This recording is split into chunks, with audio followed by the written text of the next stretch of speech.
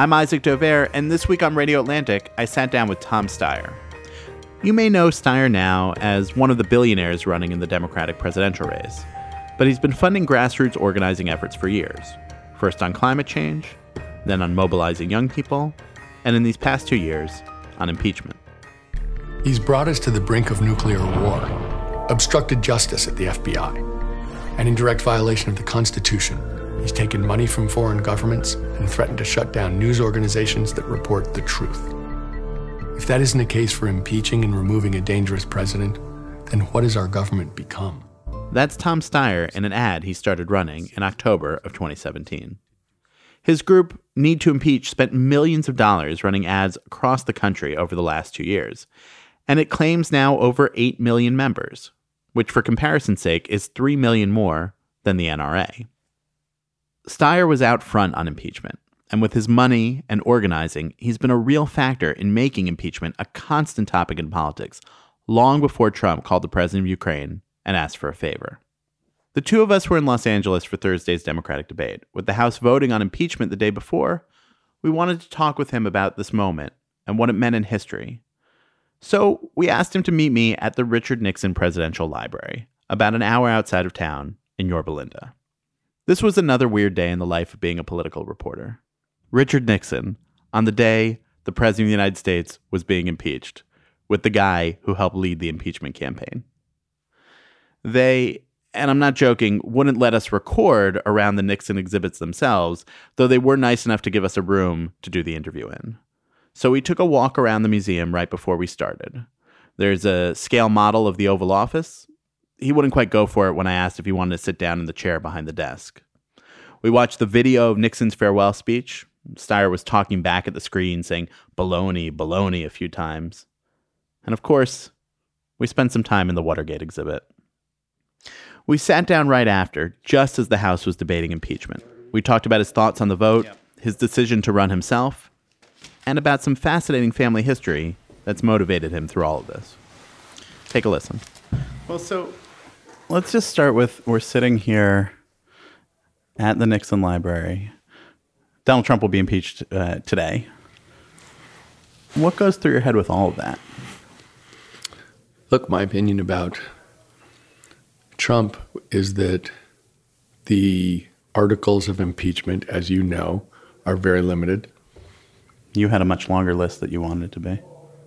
Look, I just think there is a much longer list. I think that there's a pattern of both corruption and obstruction that goes back, virtually to the very first day of his presidency. And, it's hard to miss. And I think that when you see that kind of corruption, then you know that it's not an isolated incident, and it's not an isolated incident. And I think if you look at the Nixon record, you see the same thing, that there were some good things that happened, but there was a pattern of corruption that came out in a break into the Democratic National Committee.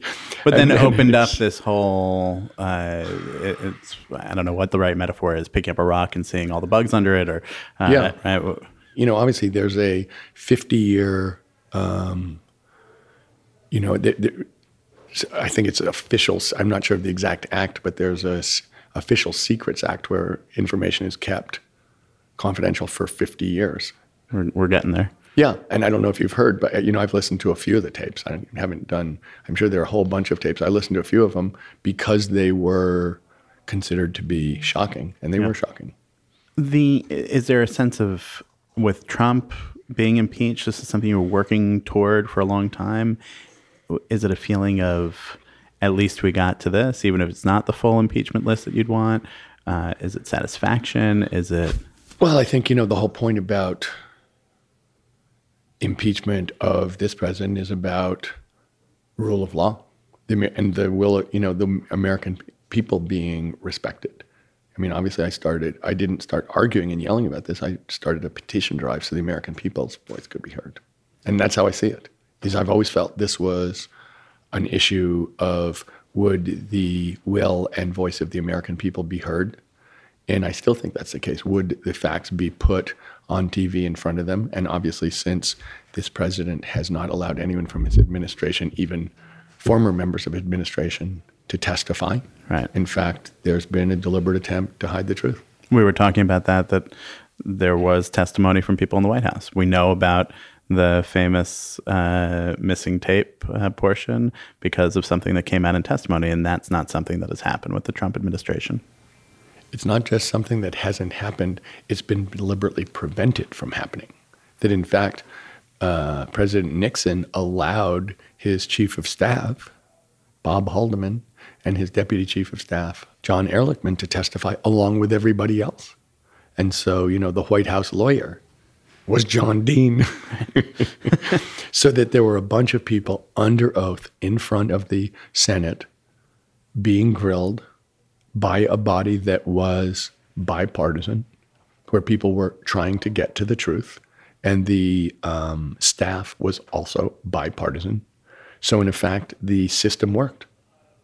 As much as there was, trust me, intense political competition in the country in 1974, there was also a sense of putting the country and the Constitution ahead of partisanship.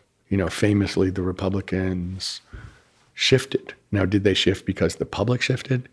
Actually, the public move on this has been very comparable to what happened in 1974. Yeah. But the Republican reaction has been completely different.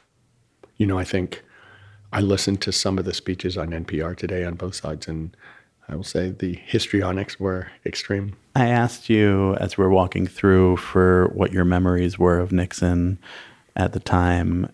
I wonder if you can talk a little bit about that now. When it felt to you that there was something wrong with the Nixon presidency, you were young, right? But by that, you sort of came of age as the presidency. You were 11 when he was elected. For anybody who was born after Watergate, which includes me, it's a closed historical incident that just all happened sort of as one thing. But it wasn't that. It was what you were living through in the same way. This was the guy who was prolonging the war. This was a guy who was expanding the war. This was a guy who was secretly moving the war into places that he had no congressional approval to do in Laos and Cambodia. This was a guy who, it's hard to overestimate how much American society was broken down on general basis. Vietnam was a huge rift in America in terms of how people felt about it. So was civil rights. So how does it compare? Are we more torn apart now or less? we have seen, let's be clear, we are seeing political violence in this country. Because that's exactly what happened in El Paso. That's what happened, we're seeing that's what happened at Mother Emanuel Church. That's what happened at Tree of Life. We're seeing political violence. We're not seeing political violence on the same scale. It doesn't seem as if we're seeing organized political violence, and we haven't seen assassinations. Yeah. But I would say, no, it was much, much more raw in 1968 than it is. Good grief, come on. But there is a sense, I think clearly in the United States, of people talking across a big divide. Mm. If you listen to those speeches in the House today, it literally they could have been describing completely different instances. Yeah. There was very strange. There was no sense as a reporter, there was no sense of, you made a good point, Isaac, but here's why I think that there's a better point to be made, or a more important point. No, it was like, whatever you said is 100% false.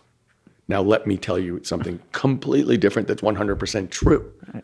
That's a divide. And that's a divide that's different. I feel like in the 60s, and again, I didn't live through them, but that the country was at each other's throats, but they could people could agree, this is my hand around your throat and your hand around my throat. And now it's a different kind of argument that we're having, where it's not even, you can't even have the argument because you're just talking past each other. But that makes it, Isaac, if you may excuse me for saying so, I think that sounds to me like false equivalence. Mm-hmm. Because you're saying, that there are people talking differently, and there's an implication in that framework that they're equivalently accurate and equivalently well-intentioned. And I just don't believe it. Look, you're right to be on edge about there's a false side equivalence. here That's not where what I meant by it. There's a group who are not telling the truth, who are obscuring the fact, who are going against the Constitution, who are acting on a partisan basis in a way that I believe will hurt the nation. And that's completely different. And if I may say so, on civil rights, there was a group that was right and there was a group that was wrong. And they both held their opinions fervently. And if you look at Vietnam, it turns out there was a group that was right and there was a group that was wrong. And they both held their opinions fervently. And I believe that's the case here, is that, in fact, that's exactly why I started Need to Impeach. There was a right and a wrong. And the fact that the people disagreed fervently didn't make them right. And that's my point, is, you know what? It's not that different from the 60s in that way, that there was a fervent, look, the Civil War was a difference of opinion too, but there was a right and a wrong. And, as I would like to say, don't be wrong on the key moral issue of your generation.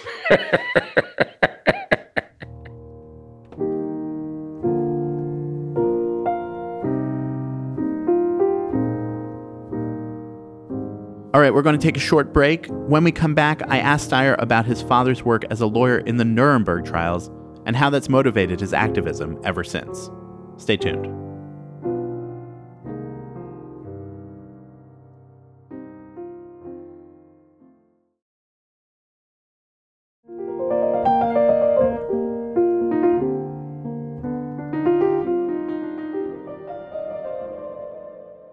I want to talk about your father a little bit, who is someone that you have started talking more about on the trail, the experience that he had early in his career.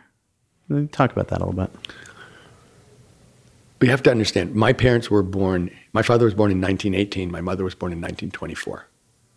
And they came from both of them, a simple attitude about truth and decency. And a real sense that there's right and there's wrong. My parents did not have a lot of moral ambiguity. That's how they raised you guys. Yeah. And so my father did, what I've said is, my dad graduated from law school at 21. So that means he had to have graduated from college at 18. So he was hustled through school and then he became a lawyer. Because he was smart or because they were trying to save money? It was free. It's public school. They weren't saving any money. The public school was trying to save money. No, because he was doing well in school and they felt like, why have him in the third grade? We can stick him into the fourth grade. So maybe they were trying to save money. Yeah. But so what that meant was he became a lawyer and then he left to go in the Navy because everybody, not just my family, but every family in World War II, guys felt like, and it was more men than women, but I'm sure women felt it too. It changed American society, but people felt like there's something going on here.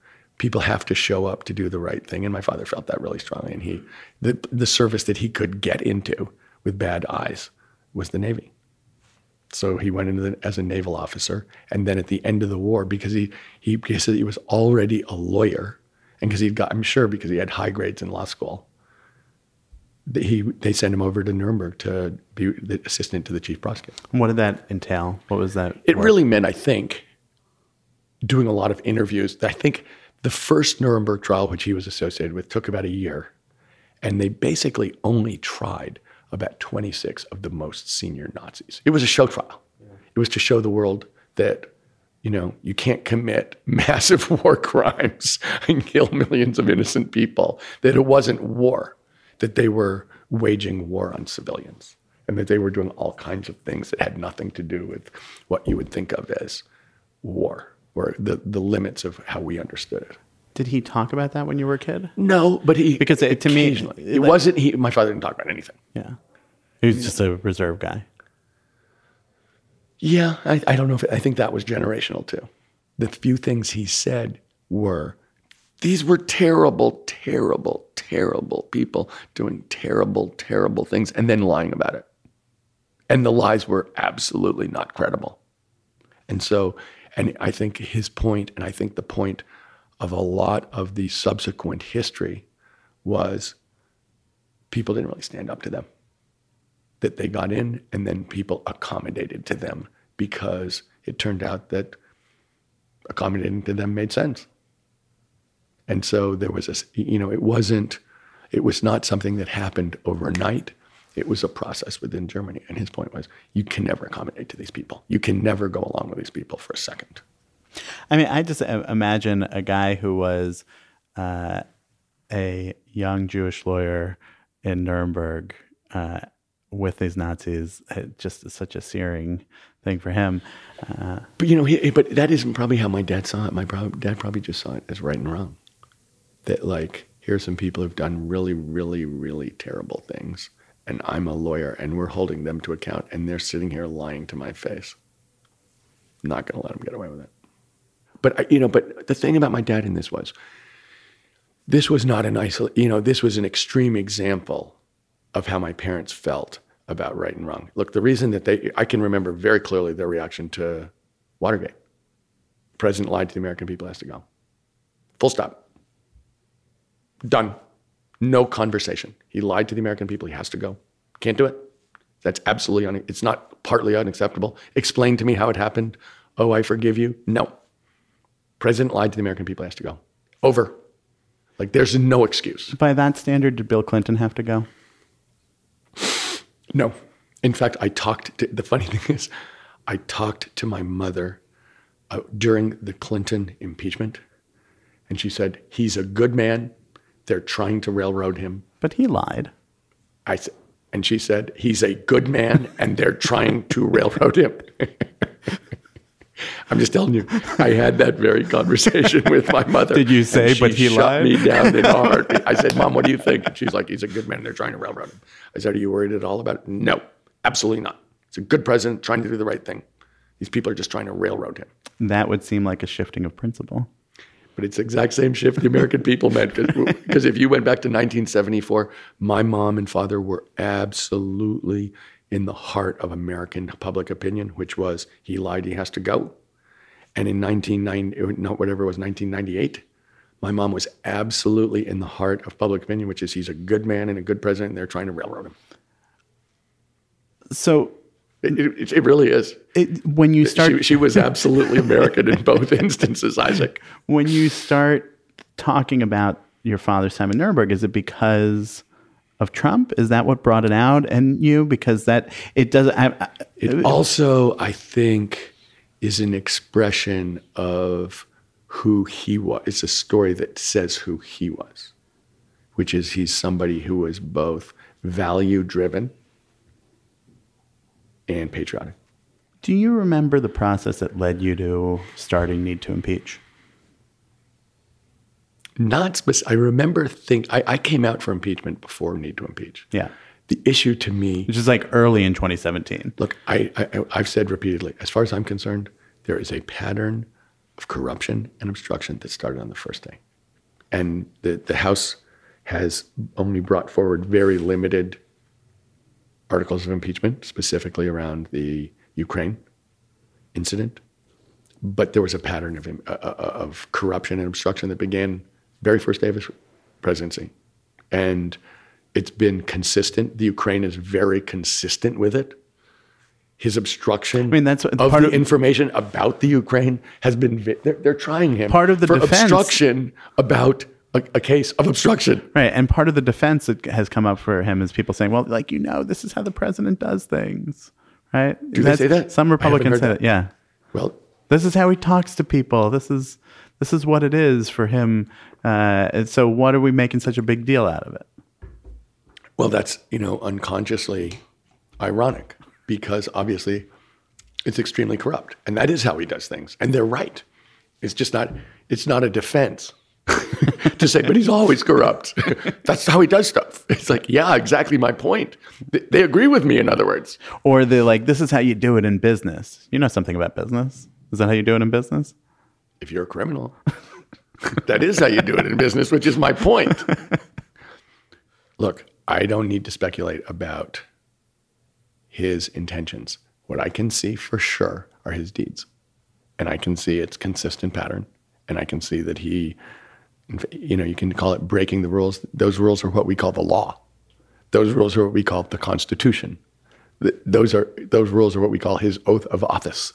So, we can say he's breaking the rules like, he's a truant who's showing up late to school because he's smoking cigarettes. But actually what he's doing is breaking his oath of office to the American people consistently, putting himself ahead of his responsibilities and his obligations. And so, look, it's not a close call. This is not a close call. And so need to impeach, you were already for impeachment. You started because you want to get the mobilization for this. This is about the American people. This has always been about the American people. American politics is about the American people. I'm a grassroots person. If you look at what I've done for the last 10 years, it's organize people to be registered and vote, to organize around ideas, to fight against unchecked corporate power. It's people, but it's always trying to get power to the people away from what I would think of as corrupt elites, which, by the way, has turned out to be true. And so, and that's the case here. Is really trying to get the voice and power to the American people against a corrupt elite. I feel like it is fair to say that I've said this to you before, I've written this, that you helped create the impeachment as an idea that was sort of normalized in people's minds, that it was something that to be considered through the work and the investment that you put into it and the advertising, the mailers and the campaign that you did. Does it feel that way, that this impeachment, that Trump being impeached, has something to do with you pushing it through? I think it has to do with the 8 million people who signed the petition. Signed a petition of a group that you started, and were mobilized by people that you... over 50 town halls to talk to people. Look, Isaac, I felt, and I think millions of people felt exactly the same way I did, that we weren't being listened to. That Washington, D.C. viewed corruption as, political, opposing it was about being politically expedient, not right and wrong. Look, without the rule of law, this country doesn't work. I don't know how many people in Congress and the Senate have traveled around the world and see how the world works when there isn't a rule of law. But I can tell you, in those countries, you don't want to live. And those are countries where, in fact, the president of the country uses his presidency to enrich him, almost always himself. And people... there aren't many examples of female presidents. Some. I guess the president of Brazil, the former president. Yeah. There have been several. But I'm just saying, people think that somehow that's not expensive. That's unbelievably expensive.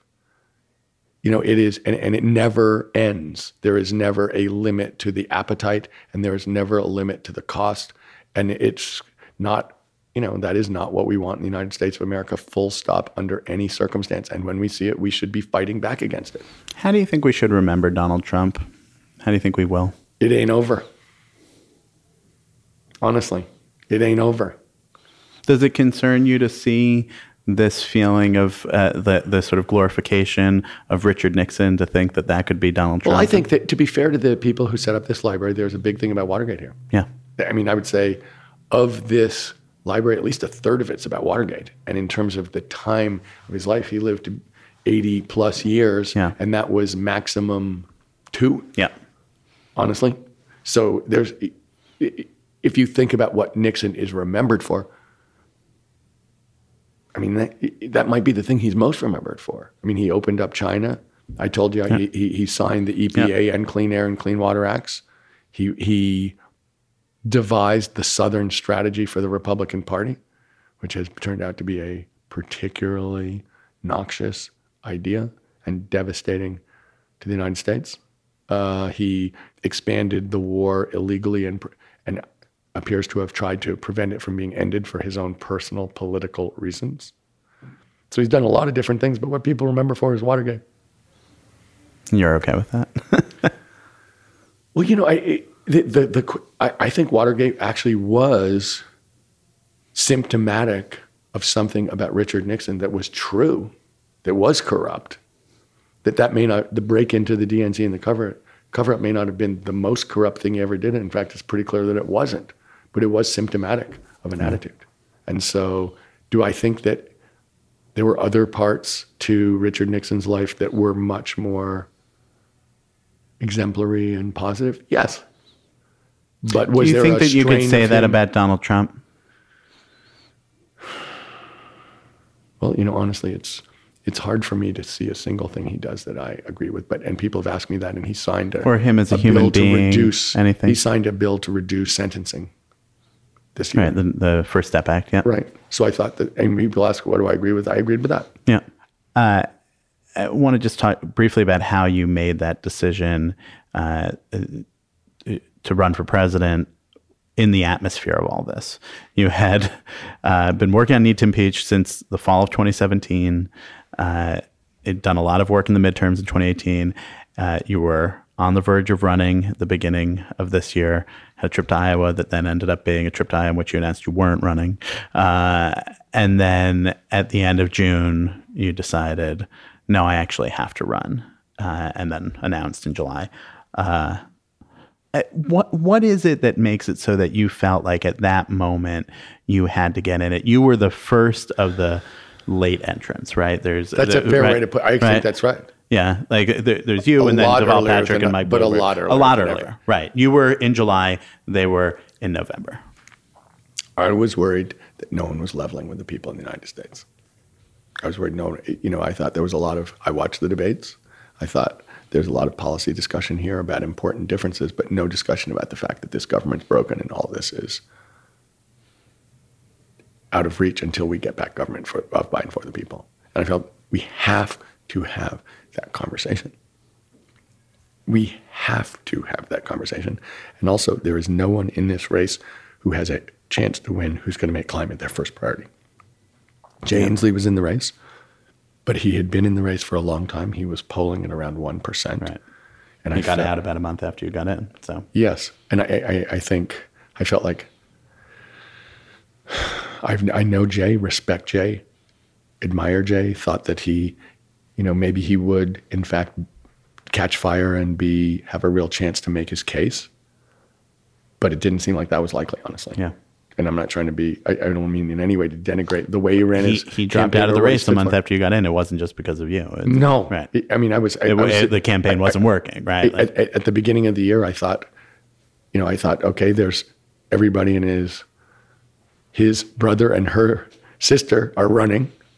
And so there's no need for me to do this. That, someone's going to show up and is going to be talking about what's really going on. And so I can just do what I'm doing, a bunch of grassroots work. Yeah. And then I felt like, no, people are, there is something going on here that's not being discussed, and it's absolutely essential. And we honestly can't afford not to. This is going to turn out. Look, I think the way we know this is a generational change election is turnout. If the turnout's normal, it's not a generational change election, it's an election. But everything leads me to believe this will be a generational change election, and the turnout will be gigantic because, people are really upset, and people think on both sides that the other side really doesn't understand what's going on in the world in a real way. The political ramifications of this are impossible to guess from impeachment, how it'll play out. But I do think that what we can say is that it's going to move to the Senate, and there are not the votes there to remove the president from office. Does that concern you? Does it concern you what happens when he is acquitted by the Senate? Look, my desire in this whole thing always was for televised public hearings so the American people could make up our mind and get the information. And you got like part of what you wanted. There were televised hearings, but not to the extent that you wanted. Not even close. Right. That in fact, if you think about the Watergate hearings, what percent of the people who testified and which important people who testified were prevented from testifying in this case? All of them. Yeah. All of them. So in effect, we didn't get what I was asking for. The American people still, in some polls, over half of them want him impeached and removed. But it was on a schedule. But I think it's also something where that doesn't mean the House shouldn't have done what it did. It absolutely should have. And, I believe if the American people look at this and that these Republican senators are going to be doing something they're going to live with for the rest of their life. Right. And history is going to make up its mind. And as in 1974, what was it? I don't know what the right number was, but maybe 55% or 60% of Americans want Richard Nixon impeached and removed. Today, 99% think he was guilty. I think in 1998, something like 30% of Americans wanted Bill Clinton impeached and removed. Now it's probably 1%. Yeah. It's like it doesn't stay. History comes out at a different place. But you're confident history is going to come out in your place. Yes. It's not a close, Isaac, this is not a close call.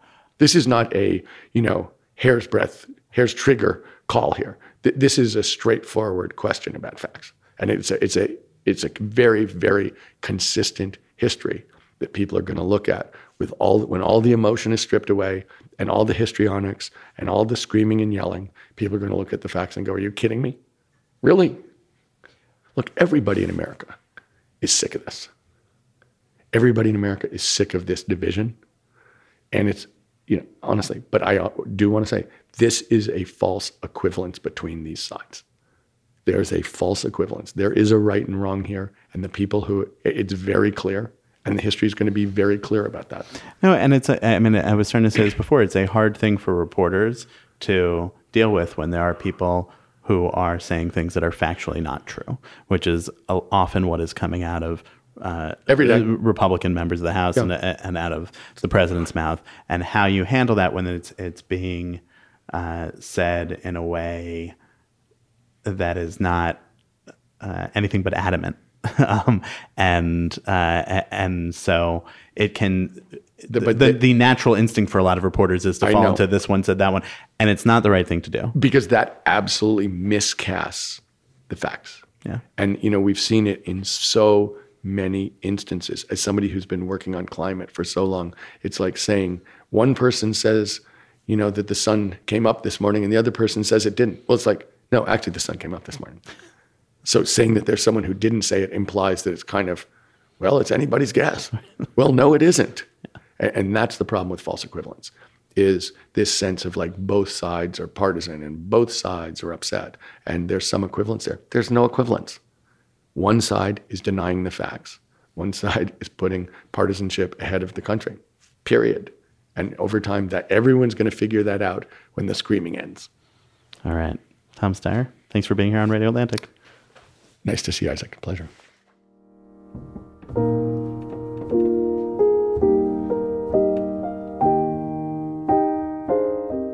That'll do it for this week of Radio Atlantic. Thanks to Kevin Townsend for producing and editing this episode, and for driving with me to Yorba Linda. And to Catherine Wells, the executive producer for Atlantic Podcasts. Our theme music is the Battle Hymn of the Republic, as interpreted by John Baptiste. And if you want to support the show and all the work we do here at The Atlantic, the best way is with a subscription. Just go to theatlantic.com/radio subscribe. Thanks for listening. We'll be off for the holidays, but catch you next year.